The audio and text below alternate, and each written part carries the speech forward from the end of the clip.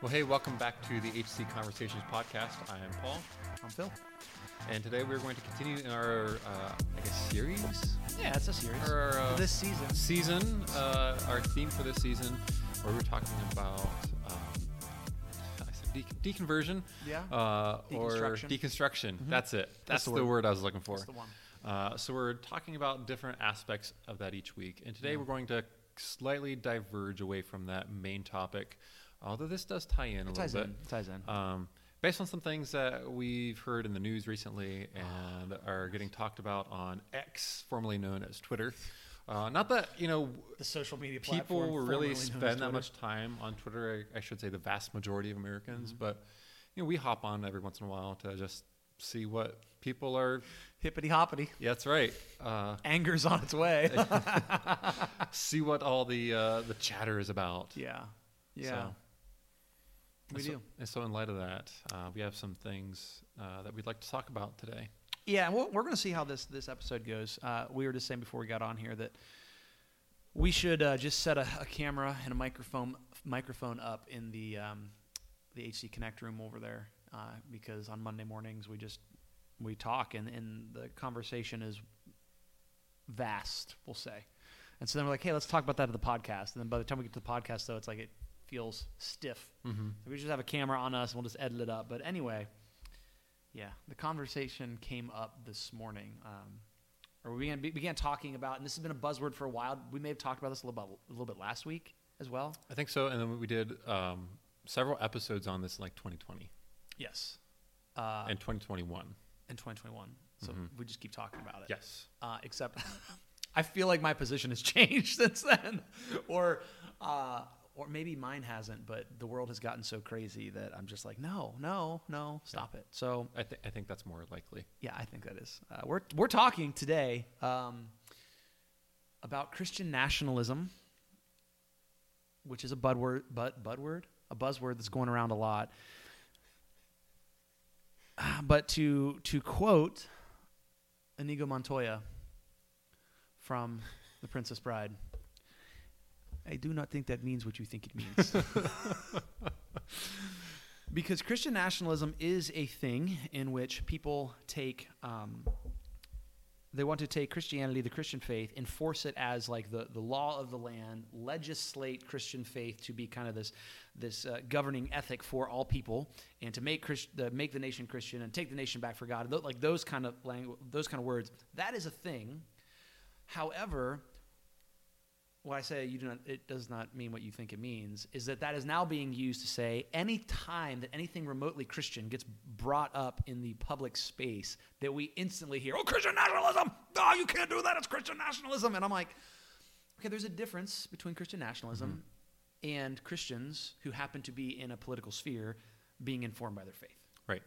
So Christian nationalism, Phil, for our audience, if you're not quite sure, it's this perspective that isn't really a Christian perspective, but rather it has at its core a desire to basically set up like a theocracy and impose Christian values, Christian morality on a particular country. And you could have Christian nationalism, you have Islamic nationalism, you could have any type of religion having a nationalist perspective.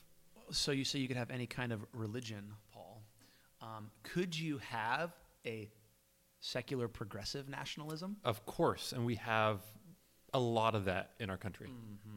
Yes. So I think what we're going to get at in the heart that we're going to see is that any particular ideology, when it becomes all-consuming and instituted by force, whether that be physical force or just kind of coercive or legislative, like when that becomes something that we have this mentality of like, you will comply. This is what we will live by, whether you like it or not.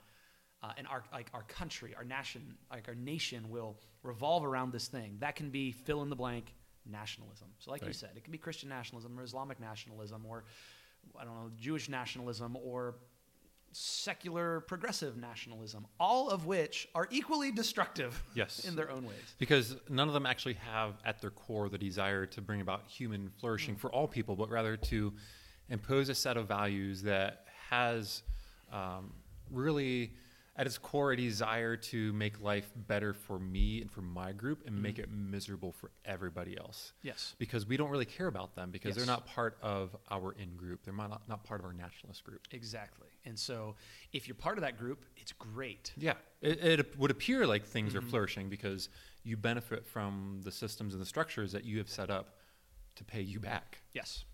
And so we're going to have a slight critique today of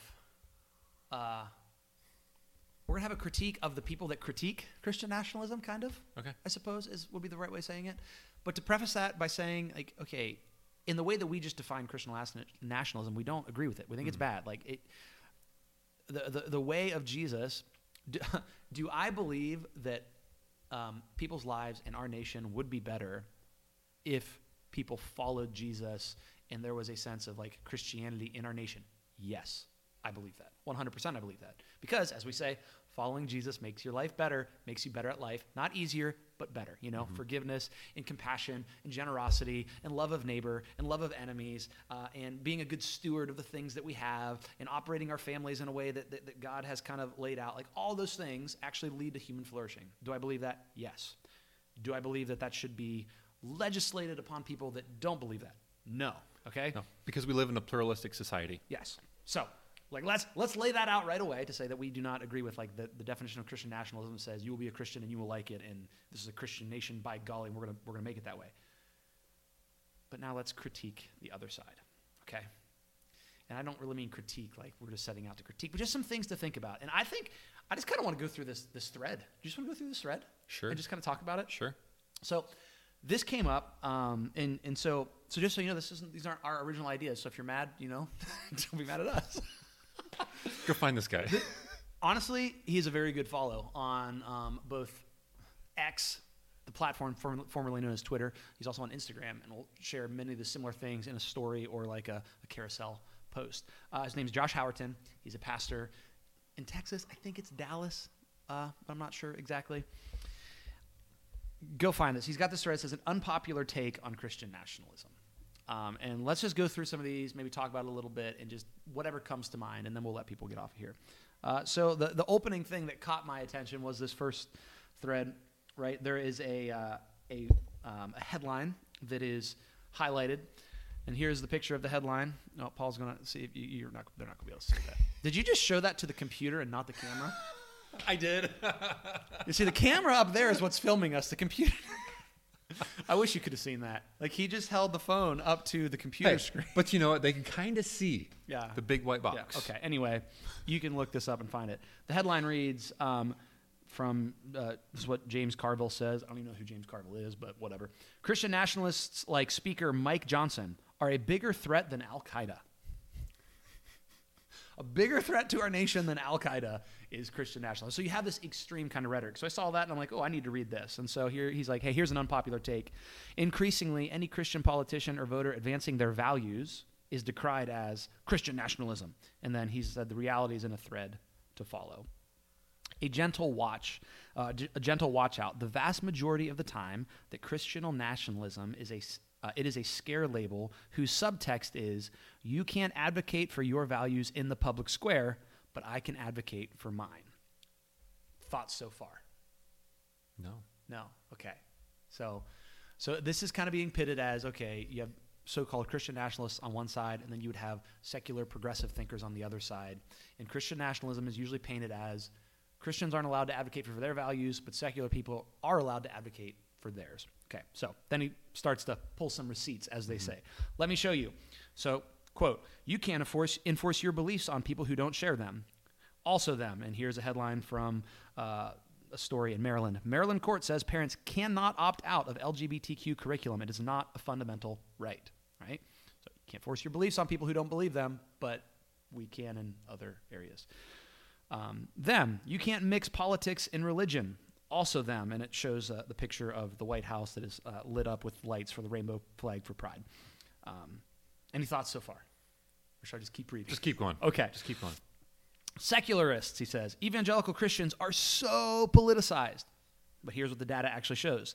Secularists, atheists, and agnostics are the most politically partisan and politically active group in the U.S., far more than evangelicals. Quote, but separation of church and state. I had to dramatize that, right? Because it's in all caps. It is in all caps. It is in all caps. Statement, secularism twisted the separation of church and state to mean opposite of its intent. Separation of church and state does not mean a separation of God and state, separation of morality and state, or a separation of politics and religion. How do I know? And he goes on. Here are some fast facts. The U.S. Supreme Court said in an 1892 ruling that this is a religious people. This is a Christian nation. 6 out of the 13 original colonies required every public official to be a Christian and swear allegiance to Christian doctrines. Fast facts number 2. When the Constitution was adopted, 8 of 13 states had an official Christian denomination. Of the 5 remaining colonies, 4 established Christianity as the official state religion. Fast fact number 3. 50 of the 55 men at the Constitutional Convention were Orthodox Christians. In their political literature, the Apostle Paul was quoted as often as Montesquieu and Blackstone.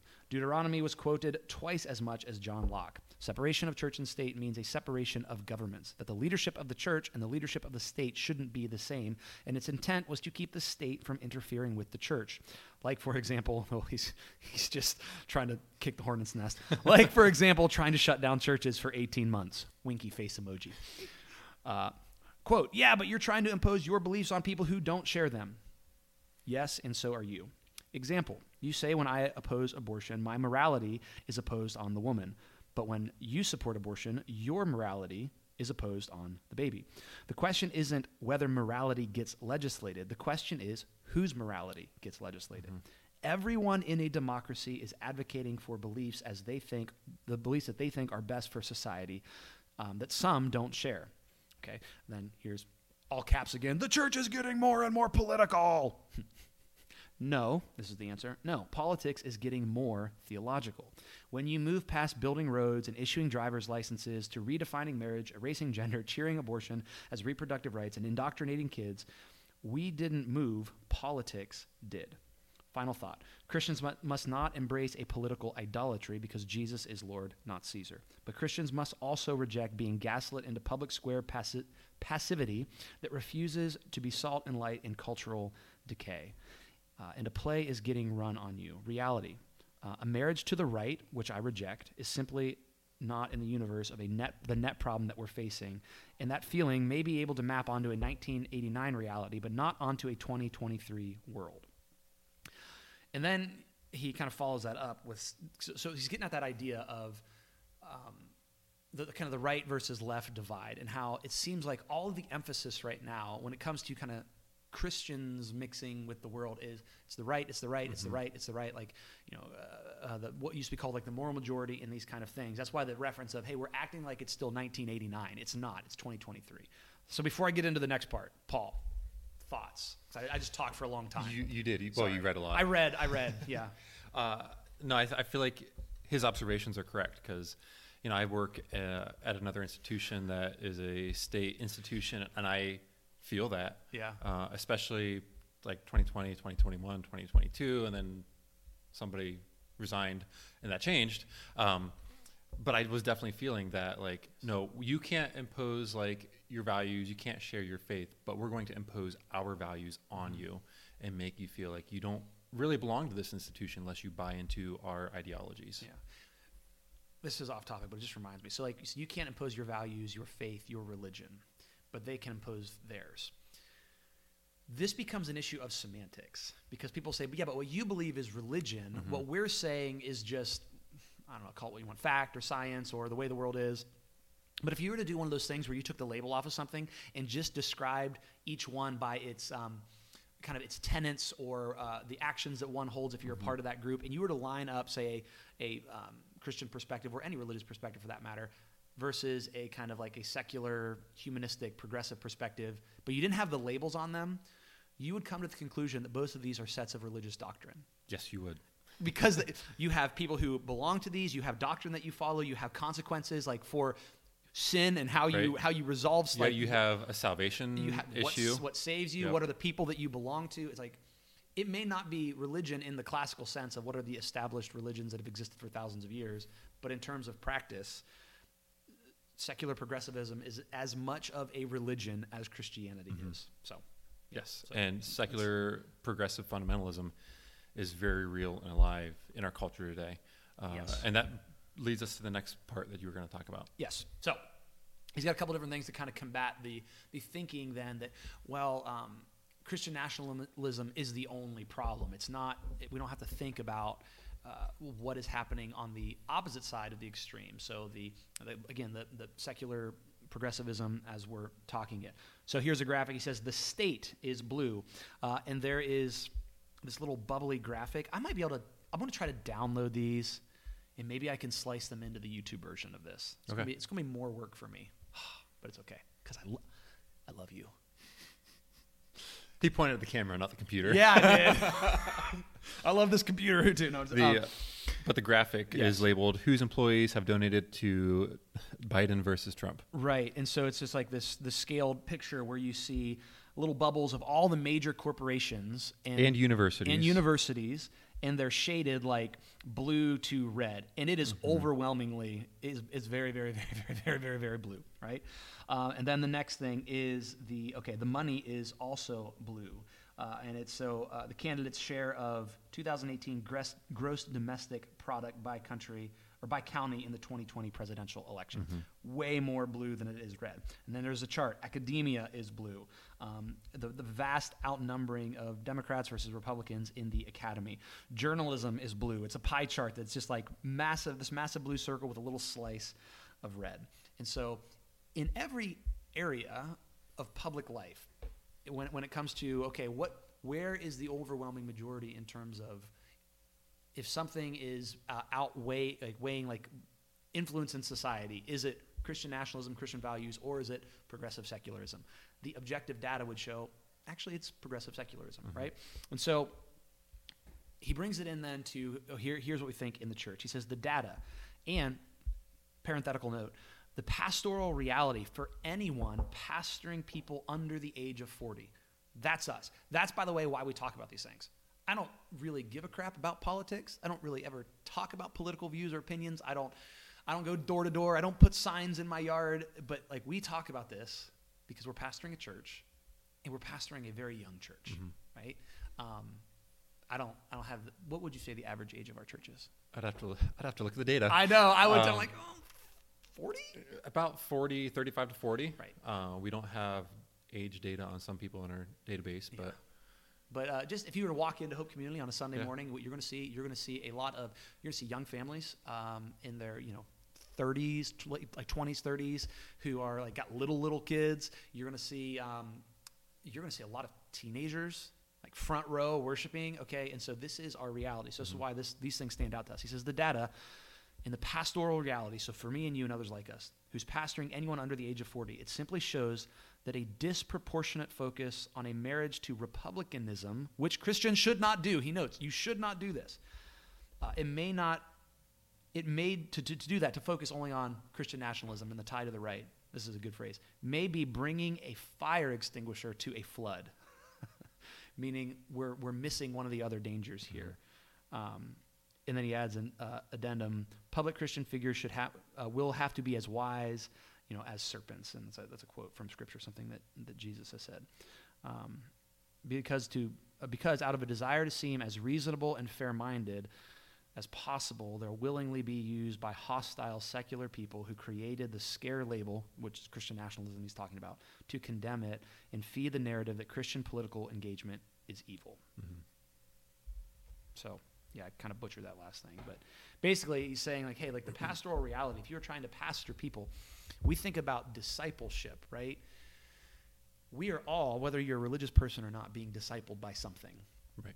If you're going to be a Christian, you're called to be a disciple of Jesus, which means we have to push back against the other things that are discipling us. The data would show that, especially for younger people, we are being far more discipled by the values of secularism than we are by Christian nationalism. Yes. And so it's like, yeah, we need to speak that. Now, maybe if you're talking about a group of people in their, boomers, easy boomer, people in their 50s, 60s, 70s, well, yeah, maybe they're being more discipled by Christian nationalistic kind of tendencies. But the population is more and more, it's skewing younger, it's skewing more diverse. And so as we're talking about discipling a younger, more diverse crowd, they are being discipled by secular sources. So take it away, Paul.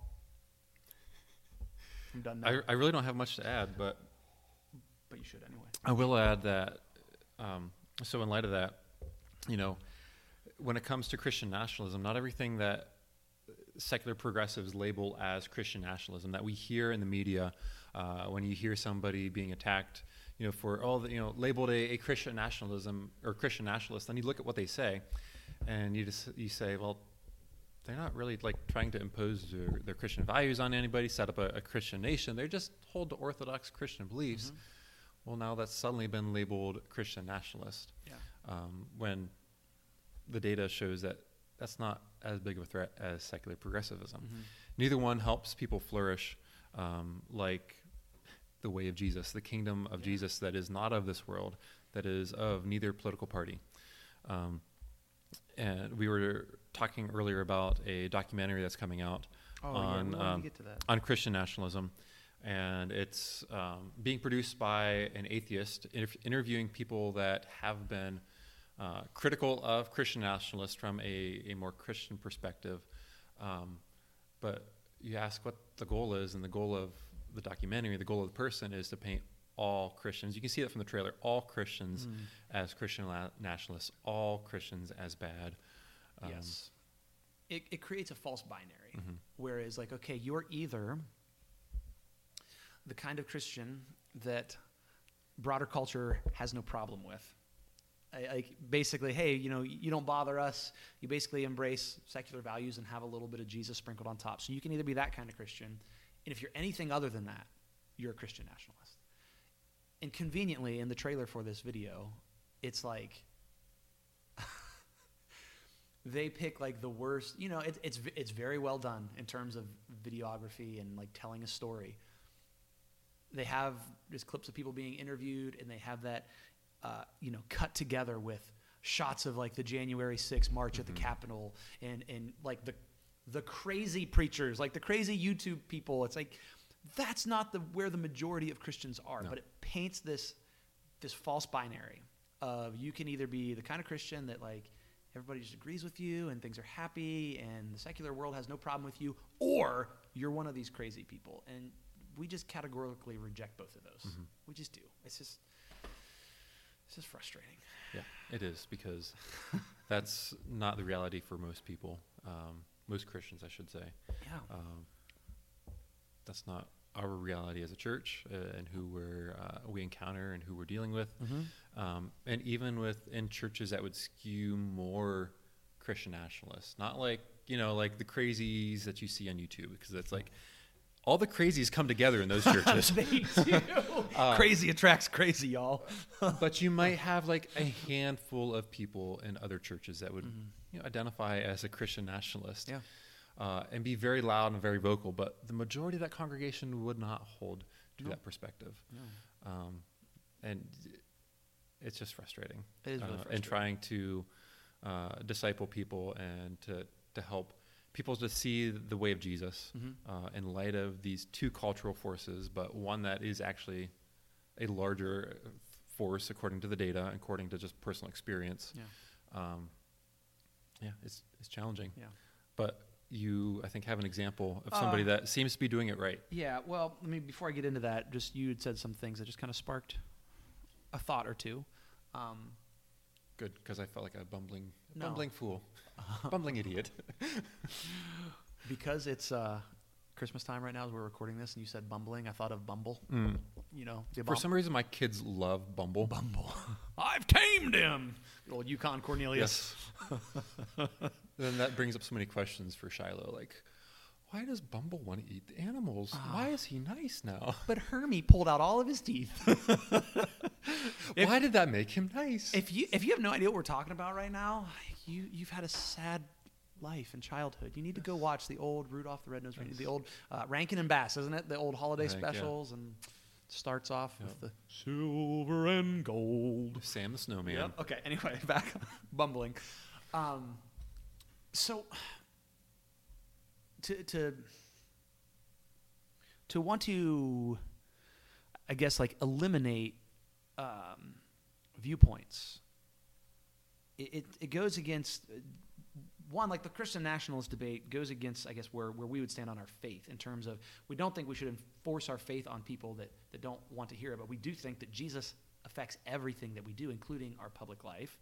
And so we have to push back against it there. But then just on I don't know, like we're Americans, right? From an American perspective in our Constitution and our nation's history, to say that your opinions, whether they're religious or not, don't have equal weight in the public sector is like just vastly goes against everything that this country was founded on. Yes, and it goes against everything that secular progressives say that they value, because they say they value diversity, equity, and inclusion, diversity of viewpoints. Like, but in reality, it's no, we want unity and uniformity of thought and belief. You can look different, you can call yourself different things, but if you think and vote the exact same way that we do, then you can be part of us. Yeah. And so... go ahead. That's not what a pluralistic society should look like. That's not how our nation was set up. No, it was not. And so it's like, okay, here's the ideal that we're straying so far away from. It's everybody in this pluralistic society gets to bring their ideas. You know, you get to vote, you get to voice your opinion, you get to, if you are a person who is in public office, what your personal convictions are influences the decisions that you make and the policies that you push for. We get to bring our ideas into the marketplace of ideas, into the public square. We get to debate these things. We get to talk about these things. And if you've got the best ideas, then your ideas should win. Like, we should not be afraid of other people's ideas and say we must silence them because, you know, that's Christian or whatever.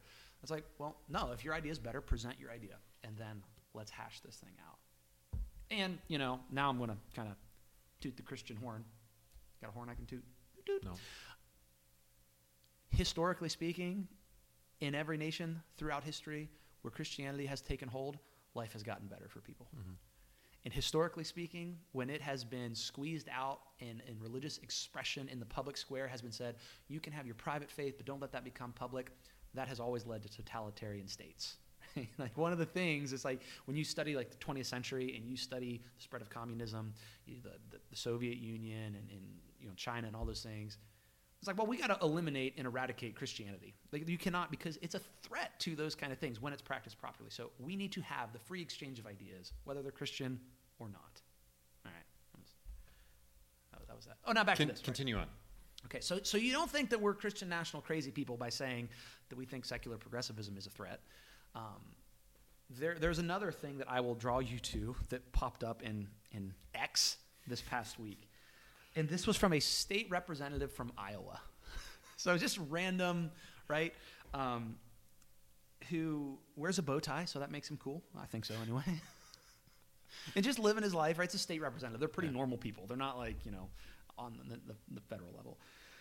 But he's a conservative. He's a Republican. I think he used to be a pastor. And apparently in Iowa, somebody has erected a statue, an idol to the Satanic Temple of Iowa has erected a statue to Satan it's like a goat-headed weird thing in the Capitol building.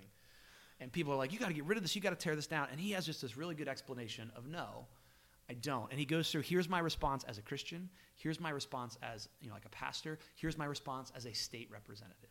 And so he goes out of his way and says, this is wrong, this is evil, this is abhorrent, but then he goes on to say, and so here's what this requires of us. This requires me to share the gospel of Jesus. This requires, because the message of Jesus is light and life and beauty and goodness, and this thing is dark and evil. And so he goes through all that part, and he says, but here is my responsibility as a representative in a pluralistic society. Our national constitution and also the Constitution of the state of Iowa says that there is freedom of expression, and any organization is allowed to set up some sort of display in the Capitol building for like 2 weeks at a time. It's like, that's the law of the land. It's my job to uphold that. If I start, basically, if I tear that down and say, you can't do this, then what's to stop anybody from saying the same thing about my Christian faith? And so I think it's just a really, really good example. But then you had Christians coming out of the woodwork from a particular bent who are like, you're weak and you should be doing this. And one even, it's interesting that all of the examples that they give in the scriptures that they quote are Old Testament passages about the nation of Israel. And I'm like, y'all have never been taught to read your Bible well because we are not Israel.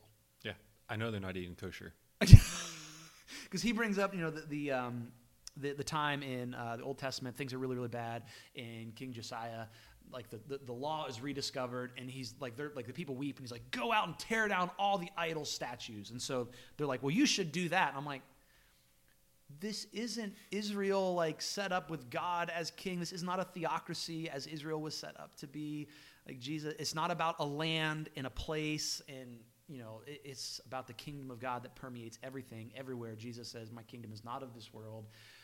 So it's just a massive mistake in theological categories. But I think this was a good response for him to come out and say, listen, this is wrong, and I absolutely hate it, and we should push back against this, but we should push back with the gospel of Jesus, that we should spread his gospel, that we should evangelize, that we should do, he didn't say this, but here's what I'm taking, do like what Paul did on Mars Hill in the book of Acts, to go up and be like, okay, he reasoned with them and said, here's what you think, and here's what you've been taught. Here's why the message of Jesus is better.